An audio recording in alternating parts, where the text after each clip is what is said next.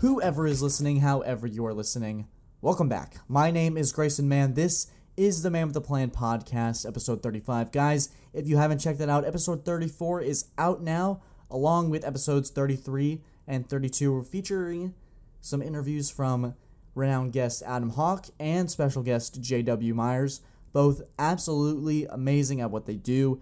Adam Hawk, executive producer of The Jim Rome Show, Coach J.W. Myers, future AD at Pinewood Prep and current varsity football head coach. Guys, if you haven't checked them out, I really encourage you to do so. Subscribe if you're watching on YouTube. Follow us if you're on Spotify. Leave us a 5-star review if you like what you're listening to. And overall, just support us. We have a huge announcement to make. We are now on iHeartRadio. That's right, iHeartRadio. It'll be in the links that usually are there in the Some Links to Visit category. You can go give us a follow. You can share with your friends that the Man with the Plan podcast is on iHeartRadio. For anybody that is on there or it's been waiting for it, it's something that I put in this morning just to see if you sometimes just got to shoot your shot, I guess. And we got lucky, and I'm super happy, super thankful, super humbled, because it's all because of you. Anyone who's listening, thank you. You guys are what make this possible. I just talk into a microphone and talk about sports, and you guys do the rest. You subscribe, you comment, you share the podcast with friends and family, and I have you guys to thank for it. So today's episode is more or less about you guys. We're going to do the CFP expansion, what makes it special, and what makes it dangerous. And then we're going to do what's the plan after we cut for a short break and do 9 questions that I think you guys are really going to enjoy. Let's get right into it.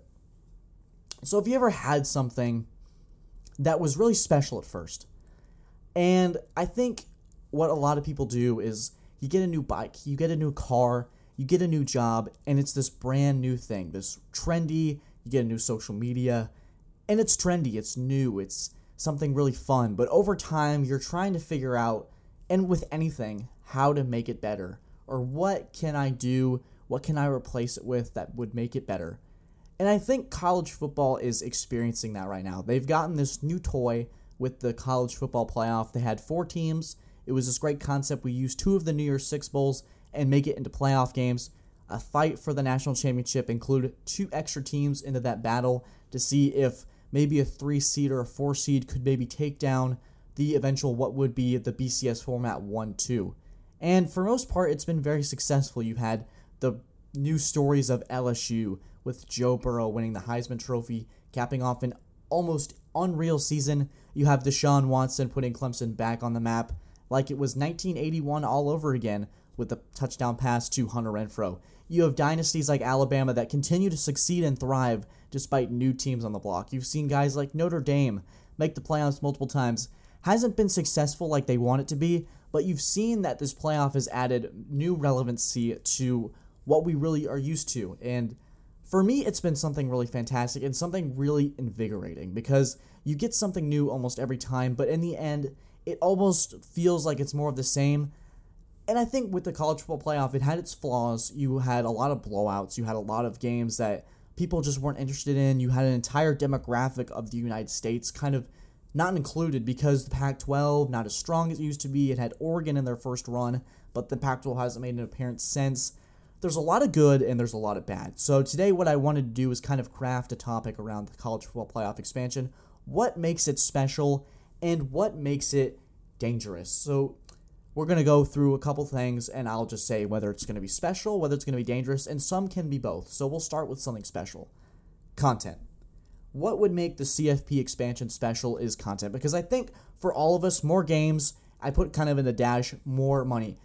We obviously know 2020 has been super rough on businesses, super rough on anything that tried to really make something out of nothing, because it was really tough. We didn't know how football was going to work out. It was very disorganized at some times, but you just had to kind of roll along with it. You had conferences playing at different times. Ohio State, a team that made it to the national championship, didn't play as many games as others, and that sparked controversy and sparked debates. But more games, more money, that would make it very special. You'd add more marketability because now we have this momentum building with players. They can start to earn money for their likeness. How would more games fare for these players? Obviously, players who are trying to earn advertising for their money, for their likability for their future, and just marketability overall. These players that are striving, maybe not to be NFL stars because it's not going to work for everybody, but if you can earn a lot of money, maybe Kia or Beats is watching and they get that extra game to see a wide receiver from Oklahoma make a sick grab and that goes viral on TikTok, but that receiver can then use that to their advantage. I think Cinderella stories, because with more teams, you're more likely to get a team that catches momentum earlier. And with that, I think that's what makes March Madness so fascinating. This year we had UCLA, and UCLA didn't have their best player, or it was their second best player that was out. I'm not all into college basketball, especially early on. But they made this unbelievable run, almost took down Gonzaga. Baylor, the number 1 seed, ended up winning it all. We'll get into that later on. Another topic that would make this expansion dangerous, but you have these stories to tell. And ESPN and these football companies can do so many great things with a story. And you could get a team like Coastal this year, or BYU, any place, any time. We've talked about BYU before because they had that game against Coastal. I thought it was special. Oh, wow, that was actually episode 3. Wow. I'm going to get sidetracked because I'm going to get nostalgic. But you guys get what I'm saying on this CFP expansion. These opt-outs that you've seen a lot of bowl games and their quality, they've kind of gone down because there's this trend of what happens if I become a Jalen Smith. Jalen Smith was a Notre Dame linebacker, now a Cowboys star. And what happened to him is he played in the Fiesta Bowl. I believe it was against Ohio State. And I think he tore his ACL and MCL, and he ended up going from top 10 pick to second round pick, and he lost millions of dollars in the process. So what a lot of players have started to do is opt out and pretty much bet on themselves. They said, I don't need a bowl game to prove where I'm going to be drafted. I don't need this. It's too much of a risk to do this practice, do this grueling game, because I could lose out on millions of dollars. There's insurance policies, but you can never prepare for the unexpected. It's something that is so crazy, but you put some stakes on the line, you put some pride. Who would opt out of a playoff game if someone's about to verge of beating Bama, or verge of beating Texas A&M or Georgia or Clemson, and you opt out? It's not a good look for a playoff game. So with that, the quality of the bowl games will rise. Let's move to dangerous. More of the same. What if we get the same results? And I'm gonna go from being very positive to being very pessimistic, because I really don't like to be negative. I like to look at the glass as half full instead of half empty. But I've seen the negative comments on the CFP. What if we get more of the same? Clemson, Bama repeats. Is it just delaying the inevitable, and these kids are going to have to play more and more games? Because I think for a lot of teams and a lot of players and a lot of fans, it's, am I going to watch this 12-game season just to see Clemson play Bama again and have these 2 blowouts where Clemson beats up on Notre Dame and Alabama beats up on Oklahoma, or vice versa in that sense, and get the same national championship? And I'm just using that as an example because they end up playing, I think, 3 or 4 years in a row, and it was like, all right, we're getting tired of this. How can we change that? It's like the thing with the bike or the car. You take that same path every single time. How can I make this more interesting? While expansion could be good, I think Alabama playing Coastal Carolina or Clemson playing a Cincinnati team, it's going to be like, are we just playing more games to stretch down to this inevitability? All right, let's move on to special. 8. I think 8 is the perfect number. I think you get your conference representation in there. I think it's really good for the game if we can get all Power 5 teams involved, because I look at it in a way of a demographic, because I think the West Coast is a significant base of audience. I think this really proves well with the NBA too, is because we have these 2 West Coast teams in Phoenix and Utah that are in the West, and LA, the Lakers, the Clippers. You got this large variety of people, a large group of people that aren't watching college football because, A, their games aren't as valuable, they aren't as important, and when it comes to playoff time, it's usually dominated by teams that are from the Southeast, Georgia, Clemson, Alabama. It's not the best look for a team like UCLA or Oregon, or a team that's not really in the midst or the fits of it. Well, I don't even know what the heck I just said, but they're not in the thick of it. There we go. Grayson, come on. And Oregon is a team that's fascinating because they bring this marketability, they bring this appeal. Can you get them into the playoff? Can you get an interesting Pac-12 team into the playoff? If you get 8 and you can get all your Power 5 teams, your conference champions represented well, that could bode well because you get more teams. And yes, it could be Oregon versus Alabama, and Oregon gets their face flown off the map, and it could be really ugly and just really brutal. But at least the West Coast would be involved. It'd be a demographic that it's been neglected, I would say, in the last couple of years in college football. It would involve more people, and the more watches, the more clicks, the more likes, the more money. And some of these teams need money after a struggling 2020 season. All right, let's go move on to dangerous. Too much of a good thing. You get that brand new car, but it crashes, or the warranty's it's just not the same. You get this new job, and it's maybe appealing at first, but it's not the same. It pays a lot, but your boss is just an absolute jerk, or your coworkers are unbelievably difficult to work with. You move to a new city, but this new city doesn't represent who you are. Is too much of a good thing, or trying to change something that already worked, does that lower the product of the CFP? Does this quantity over quality thing happen where we're trying to get more of something sweet and it turns on us? And it could also be a good thing. The more games, the more money. Like I said more games, more money. But is that going to also be dangerous? Some of these things correlate as a good and a bad thing. And what makes it so fascinating for me is that if you do 12, it might be too much. But if you do 8, the competition and the level of parity might be enough to where you can get both sides to kind of find a compromise.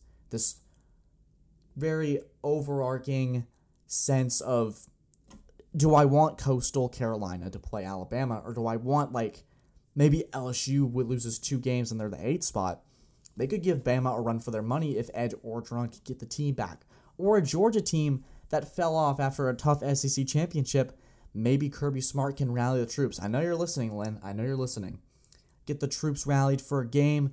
Go on a Cinderella run. You could get a 6 seed like an Oklahoma, or a 6 seed like a Baylor that just barely missed the mark. But, maybe they have it in them this time. Now let's go more to special. And this is the final one. This is something that's bugged me for so long.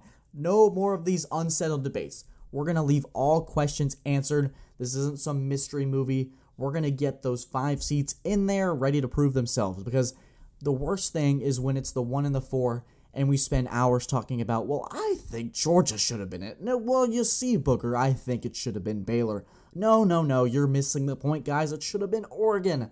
But Oregon had 2 losses. Or what about that Ohio State team that won their conference, but they had 2 losses and the ugly loss to Bob Murrow's Iowa? It leaves these debates out of here so we can talk about the games, we can talk about the storylines, and yes, teams that are pissed off are fantastic, but if we can get those teams that are pissed off and they're like, I should have gotten that first round bye, let's go to the Sugar Bowl and let's prove them wrong. Leave the debates on the table. Leave the debates off. Leave those for the people like me to talk about. Let me talk about it. I want to, as a consumer, I want to watch the games and not listen to myself. I hate listening to myself, by the way. It's so cringy and it's terrible. Not because I think I'm terrible. I think I'm all right. We're sidetracked. We're getting sidetracked. Stop it. I want to smack myself in the face because we're talking about something great and a great product in the CFP. Something that I really prefer over the BCS. And I grew up with the CFP practically because I started watching football right around 2010, 2011, where the BCS was kind of becoming the old, tired thing. And I don't want that to become the college football playoff where people don't believe in the system anymore. And I think what can make this expansion special, keep it at 8, keep your entire country involved, because there's a lot of great players across the country, like Oregon, Kayvon Thibodeau. Could he rough up Clemson's offensive line? Or could we get Oklahoma's talented Spencer Rattler in there? Or could we keep a QB duel between DJ and Spencer Rattler? Or Sam Howell from North Carolina? Can Mac Brown prove himself against the big dogs? There's so many fascinating storylines. I'm going to include that special. The new storylines, the new teams, the new kids on the block. Can those guys make something out of their new opportunity? Because there's coaches like Mac Brown, there's coaches like Lincoln Riley that are so damn good at what they do, but they don't get the opportunity because they're in this ball game and maybe they have players opt out and they don't get that chance. There's so many great teams out there that just don't get their shot. I'm becoming angry at this. I need to stop. I need to chill out. But guys, that is the CFP expansion talk. I am so excited to see when that comes. I think 2023 is the date, so we'll see how that develops. And obviously, that's going to be a lot of marketing, a lot of stuff behind the scenes that we'll get into as it develops. But guys, we're going to take a short break. When I return, your questions will be answered in our What's the Plan segment. 9 great questions 9 great things. I'm excited. Let's get into it. This is the Man with the Plan podcast. We will be right back.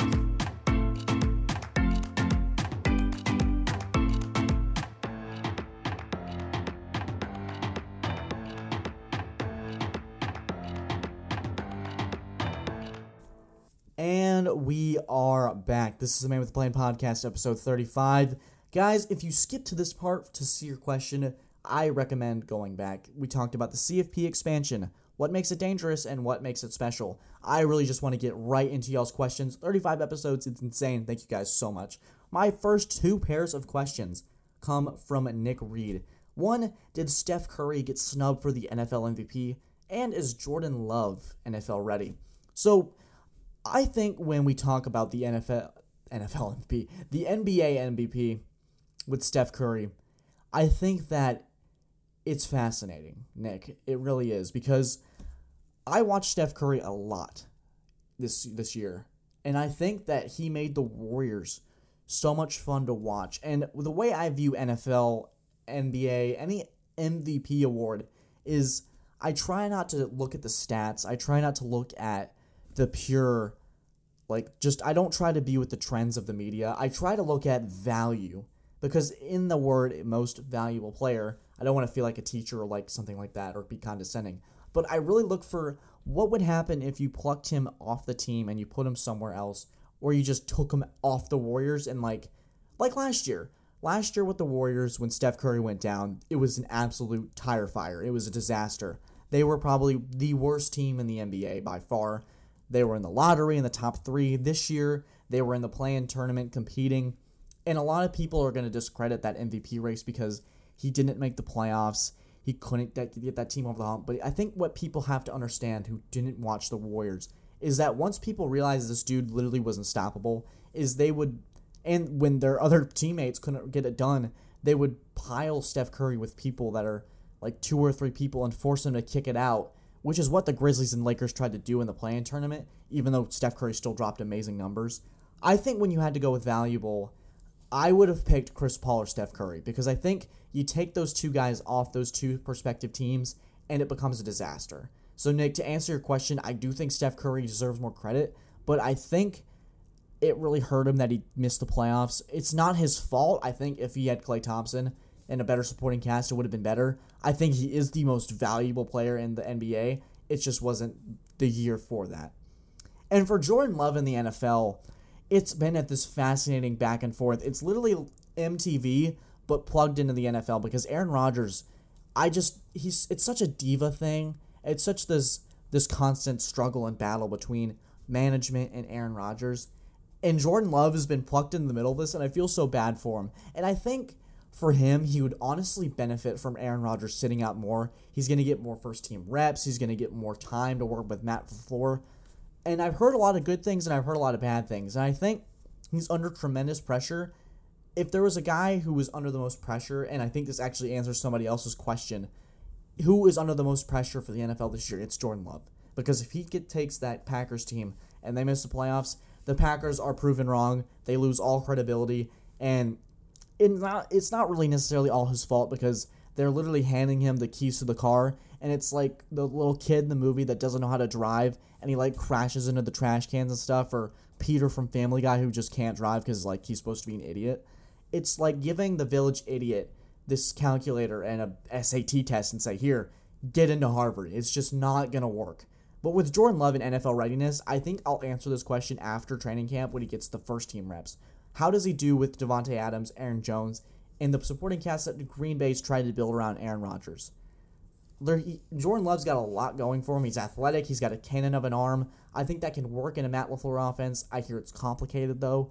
Is the NFL ready? I simply don't know.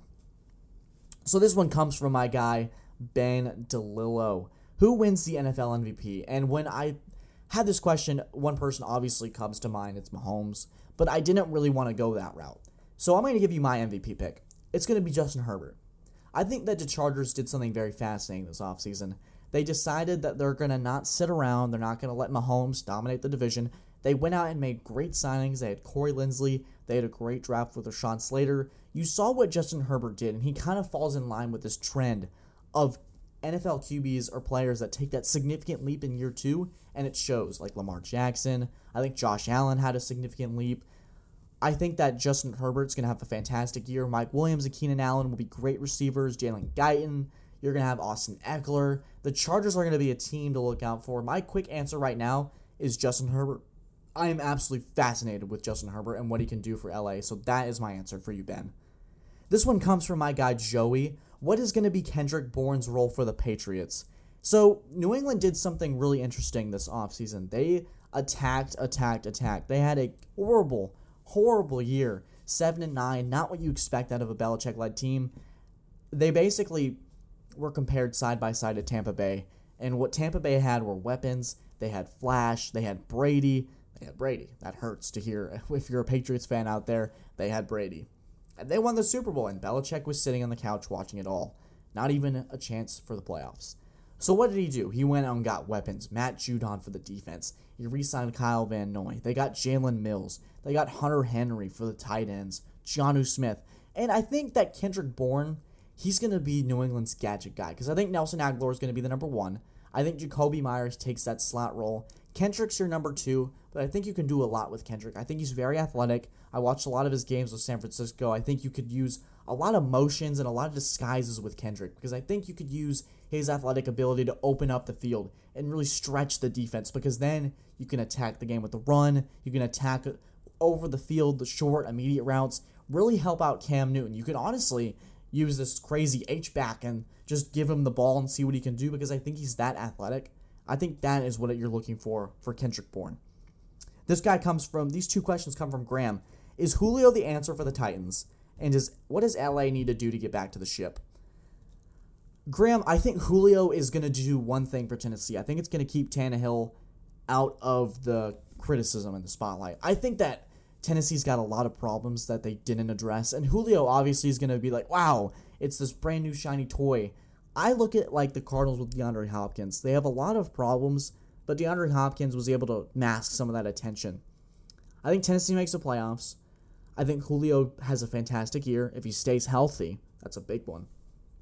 But I think Tennessee's defense is struggling. They got a lot of things they got to work out, a lot of kinks in that defense. Can Mike Vrabel, now that the offense has got their guy, they've got their studs in Derrick Henry and Julio Jones, can they settle on defense? Now, for what does Los Angeles need to do to get back? The Lakers, to get back in that championship. Whew, that was a rough first round if you were a Lakers fan. LeBron James and Anthony Davis almost unable to control the inevitable. And then, you know what I think they need to do to get back to the championship? I think they just need time. They've had this stretch with the bubble. They've had a shortened offseason. They had the least amount of time along with the Miami Heat. It just caught up to them. The exhaustion, the grind of that NBA season. They had no time to get really back into shape, back into form, heal some of those injuries. And I think it showed. LeBron's got the high ankle sprain he's going to have to deal with for probably the rest of his career now. Anthony Davis is fragile. I think what you need to do is establish a point guard. I think you need to sign a veteran, like maybe find a way to get Kemba's contract off. Find a facilitator. I'm just spitballing here. I know Kemba sounds stupid. Get a Rajon Rondo. Get somebody that can somebody that can really distribute the ball well. Get somebody that can really understand that offense and get LeBron and Anthony Davis the ball, but at the same time, take that load off them. Have somebody that can really step up as that leader. Maybe get Lonzo back because that's an interesting one. I'm trying to just spitball. Eric Bledsoe, what comes to mind? I think somebody that fits that LA team, but isn't necessarily going to take it away from LeBron and Anthony Davis. This question comes from Julius. What do you think of the Robinson-Etienne combo in Jacksonville? I am one of the people that I think in the very few that thought that Jacksonville did well when they drafted Travis Etienne, because I think running backs by committee is something that is very, I think, underrated in the NFL. I think Baltimore does this very well with Gus Edwards, and J.K. Dobbins could be Todd Gurley soon. That could be interesting. I think that it'll really benefit for Jacksonville's offensive line when you have somebody like Robinson who's a very power back, very patient with the ball, and Etienne's like a speed. He's like a quick gun. He just bolts. He finds that hole and he bolts. It's very, very different styles of running back.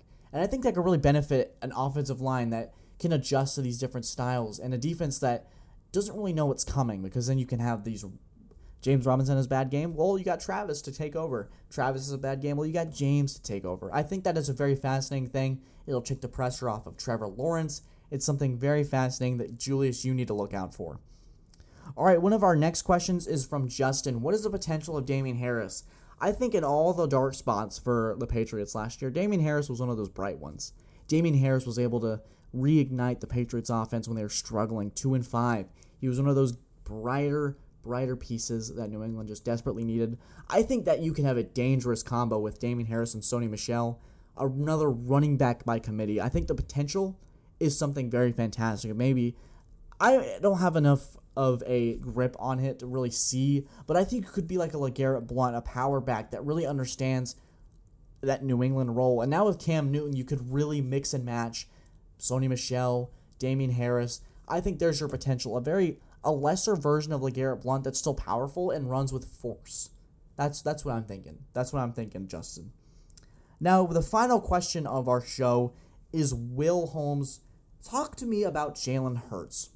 I think Jalen Hurts, like Jordan Love, was put in a very unique position because the relationship between Carson Wentz and Doug Peterson was deteriorating. It was falling apart. But I think with Jalen Hurts, he's got a year where it's going to be a rebuilding year. They're not going to win many games, but he has a chance to prove to Philadelphia, I'm the guy to build around. In an NFC's division, you might get a couple games off of Dallas. You might get a game off New York. Maybe not Washington. Their defense is going to continue to improve. But I think Jalen Hurts does enough. He doesn't necessarily have to win in my eyes because I think Philadelphia is back to the drawing board. Maybe you go 5-11 or 6-10, but you show enough of a spark, show enough to Philadelphia that you can be the guy. Jalen's a hard worker. He understands offense as well. He's been very well coached by Lincoln Riley, Nick Saban. He's been there, done that in the big stage. I think Hurts throws a good ball. I think he's very athletic and he's tough. He's Philadelphia tough. You need to I think Jalen Hurts needs to show enough to be able to show to Philadelphia that they don't need to draft a QB. They need to draft weapons. And they really did that with Devonta Smith. They really showed that loyalty to Hurts. So maybe that's the boost that he needs. Maybe that familiarity with Smith. That Jalen Hurts, he just needs to prove it this year. He doesn't necessarily need to make the playoffs or anything. He just needs to show that he's got it. All right, that was the Man with a Plan podcast. I do not know what I just did there. That was crazy. But that was episode 35 of the Man with a Plan podcast. We are on Spotify, YouTube, iHeartRadio, Apple Podcasts, Google Podcasts, or wherever you get your podcasts. Consider subscribing or leaving a 5-star review to let us know that you love what you're listening to. Guys, leave a comment on what you want to see next. I will see you guys next week, Monday or Tuesday. Expect a podcast to drop. My name is Grayson Mann. This was the Man with the Plan podcast. Pleasure being here. Have a fantastic weekend, and as always, take care.